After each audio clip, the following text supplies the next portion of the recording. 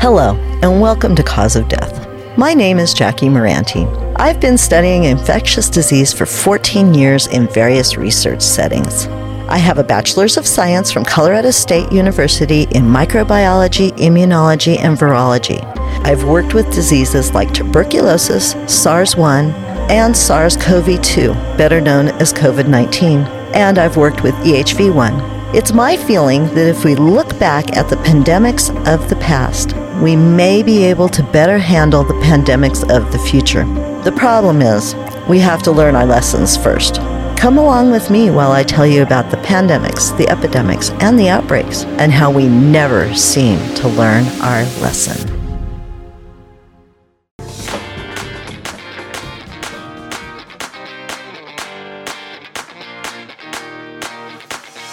Hey, this show is about murder, and I tend to drop some bad words now and then.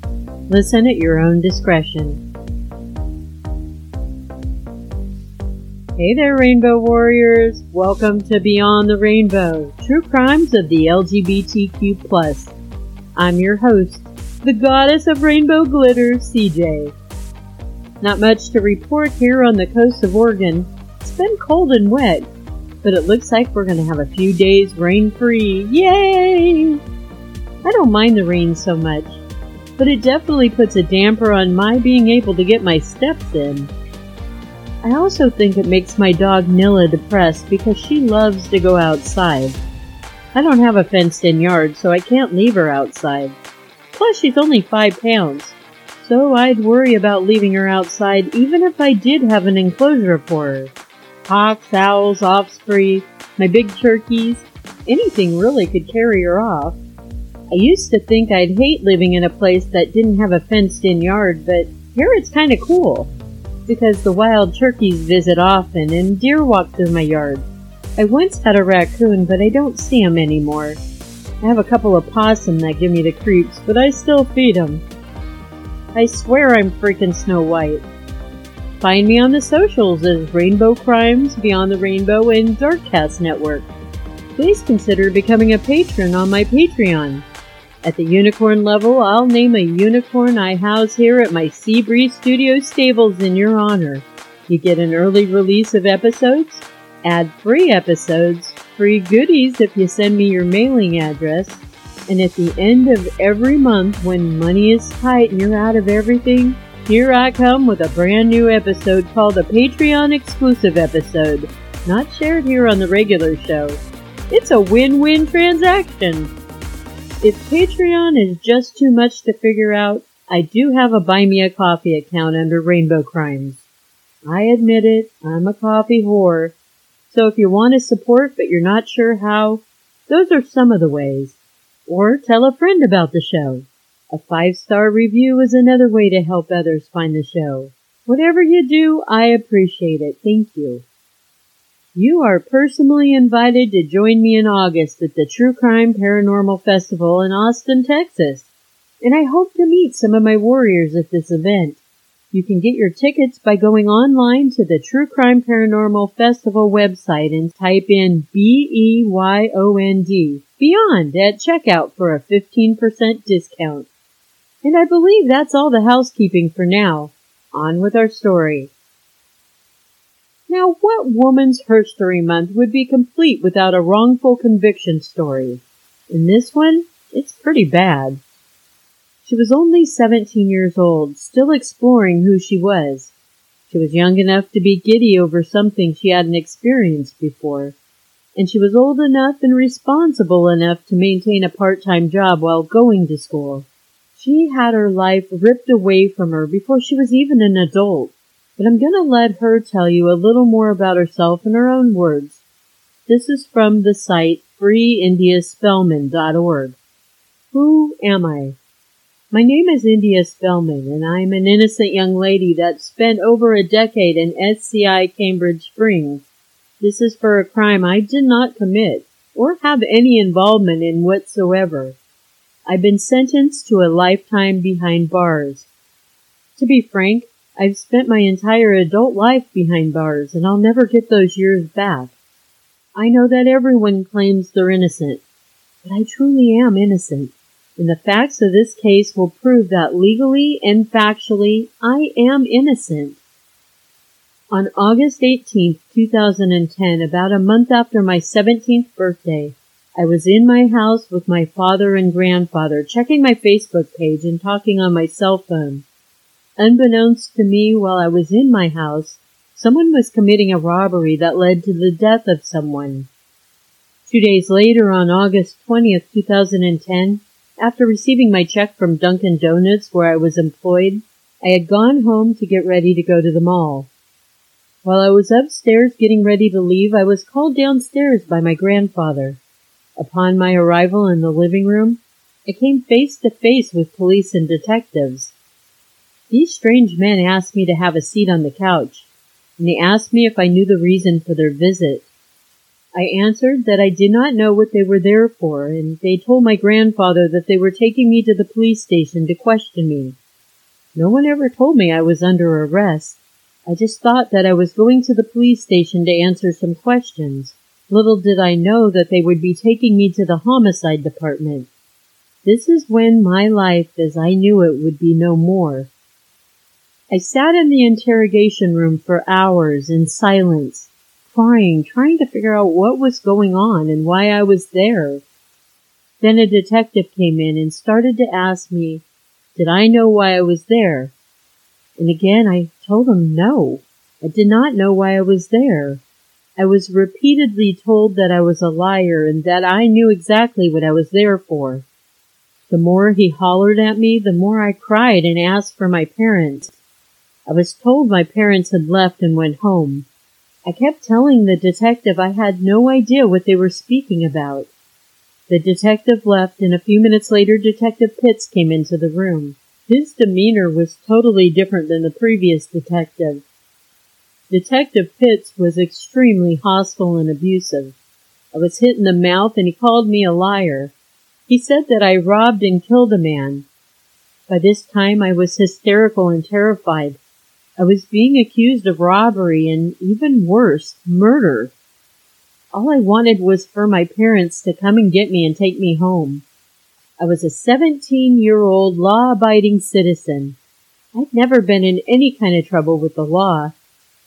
I was a young woman with goals, dreams, aspirations.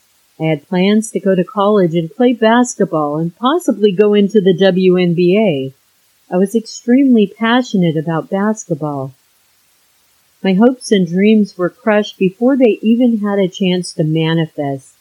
My dreams were snatched away and shattered in a blink of an eye. I was never given a fair chance to prove my innocence. All I want is for the facts to be reviewed and justice given on the merits of the facts. Well, warriors, it would seem this teenage black lesbian was being set up to take the fall for some very serious crimes that went down in Philadelphia, Pennsylvania. But how does this happen? What evidence did the police even have to bring India in for questioning, let alone hold her without her parents present, beat on her, and then arrest her? At 17, India was still considered a child by everyone, except for the Philadelphia police. So let me introduce you to the crime India allegedly committed. It was the afternoon of August 18, 2010. Navy World War II veteran 87-year-old George Greaves was outside in his front yard. He had just mowed his lawn. He was approached by a young black boy and a young black girl wearing a Muslim-type dress. The two young people had a gun and they held it on George in attempts to rob him. George wasn't having it, though. He pushed the young people away from him, and that's when one of the teenagers put the gun into George's chest, and they fired, killing George. The teens ran off, and they were seen by several witnesses who rushed to George's aid. Those witnesses also called emergency services after the teens fled. Not only was George a World War II veteran, he was part of the Navy's elite Seabees organization. He was a former bodybuilder, and now that he was in his golden years, he was an avid fisherman. He also had a home in the mountains that he would use as a retreat in the winter so he could go ski. At 87 years old, George was still a very active man. George's friends knew him simply as Bud. The boy allegedly was 14-year-old Vaughn Combs. It was learned later, after bringing Vaughn in for questioning, that teens had robbed others, including a woman named Shirley Phillips, right before they got to George's home. Shirley was approached on the street with the teen's gun aimed at her. As the teens told her to give them her valuables, she quickly handed over her things and she ran, escaping the dastardly duo and sparing her life. Vaughn, at 14, was most likely frightened, but he named India Spellman as his accomplice. Here's where India being at those crime scenes becomes a problem. While the crimes were being committed, India was at home with her dad and her grandfather. She was on her computer playing on the social networks, and she was talking on her cell phone. Both her dad and grandpa could verify her whereabouts that day, and during the times the crimes were being committed. As well, her phone could verify it, and her computer. But we'll get back to that as we get into India's trial. You heard in India's words what transpired for her 2 days after the crime and murder of George Bud Greaves. Without her parents present, without an attorney present, 17-year-old India was told if she signed the paper Detective Pitts placed in front of her, she could go home and it would all be over. India asked Pitts if he would read the paper to her, as there were words she didn't quite understand, but he refused. After being physically coerced into signing a confession, India was arrested and booked for murder and a series of felony robberies. Now this really gets under my skin. In the state of Pennsylvania, police are allowed to legally question a minor without their parents or legal aid present, as long as the minor is not in custody. That's just not right.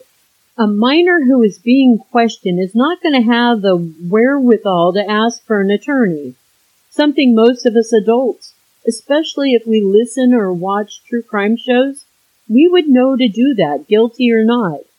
Detective Pitts is not an outstanding police officer.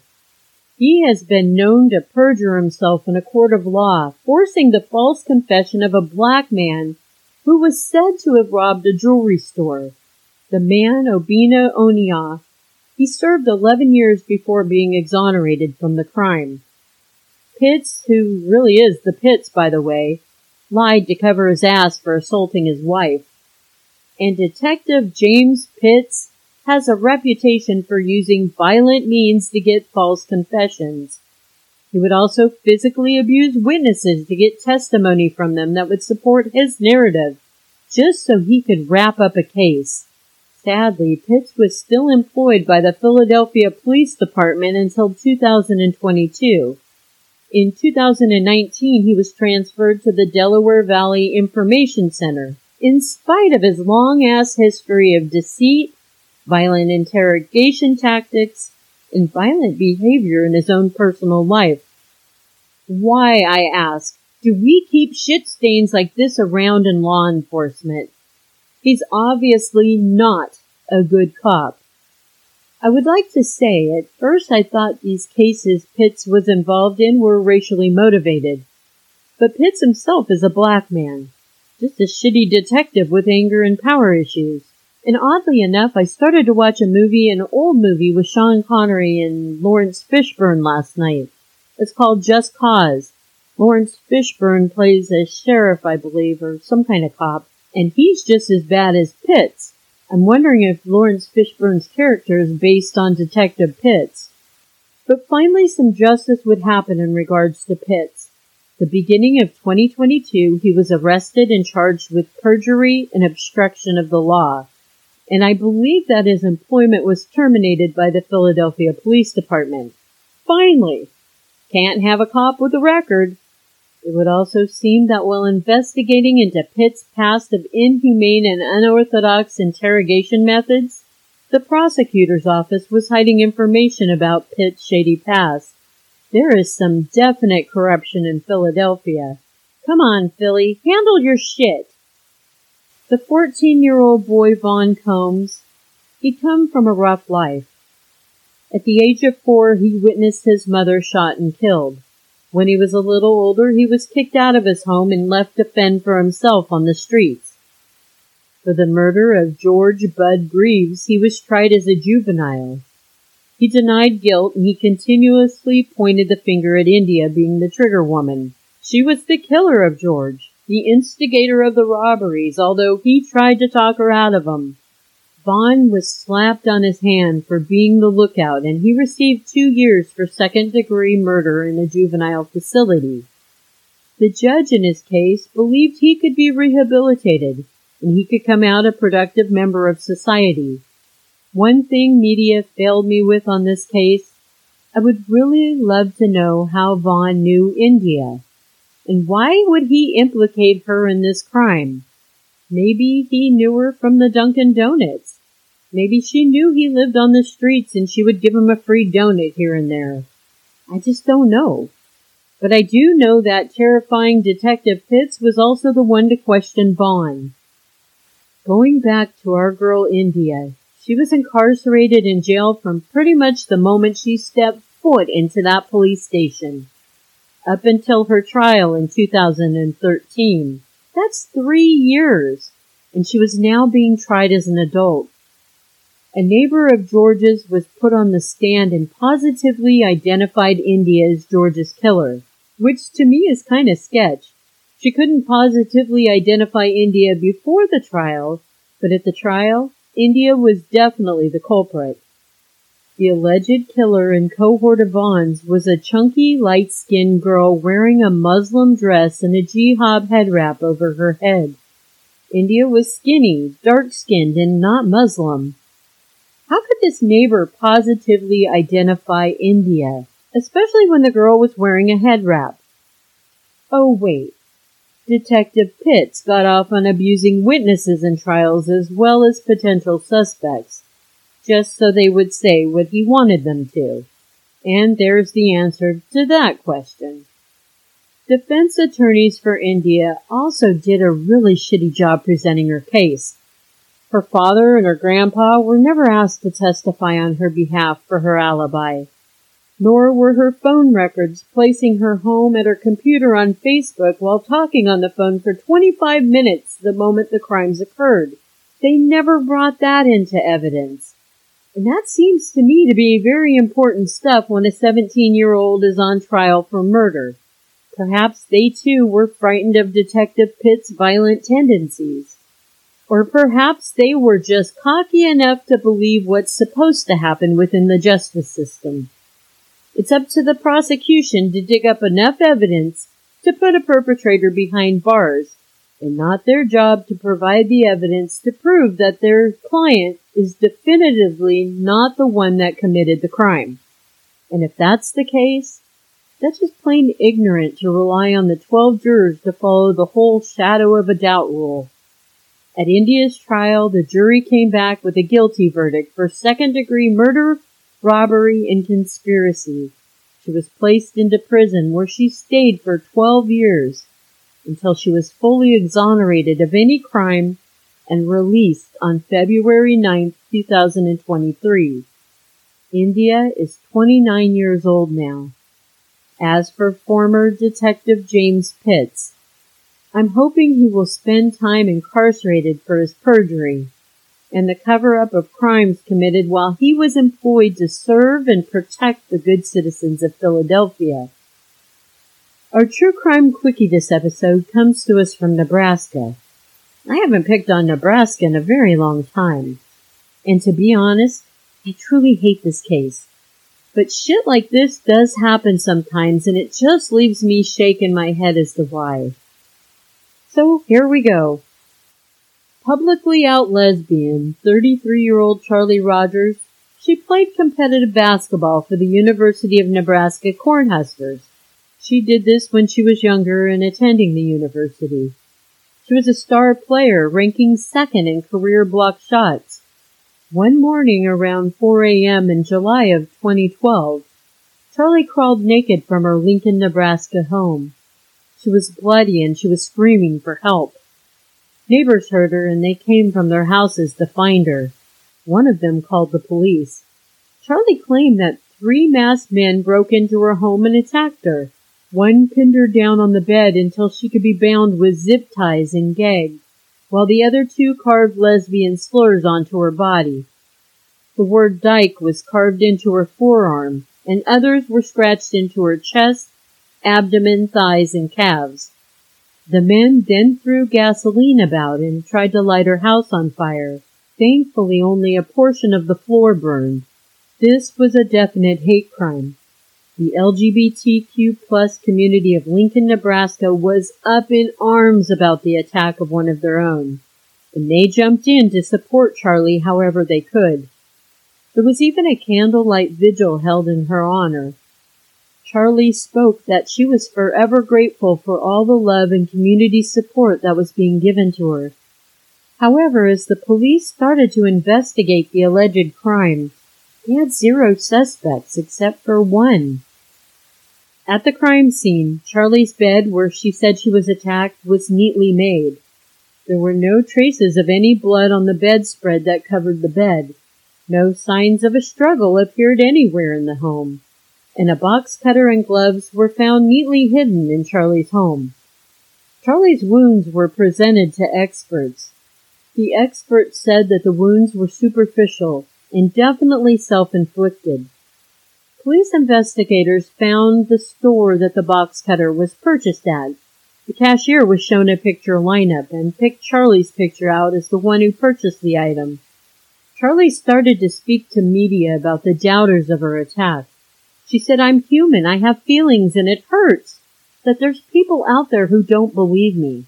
And for people to think that something like this doesn't happen here in Lincoln, Nebraska, it's wrong. It does happen here. It did. Being a victim in this situation, or a survivor in my case, and then having your integrity questioned, it feels like being victimized all over again."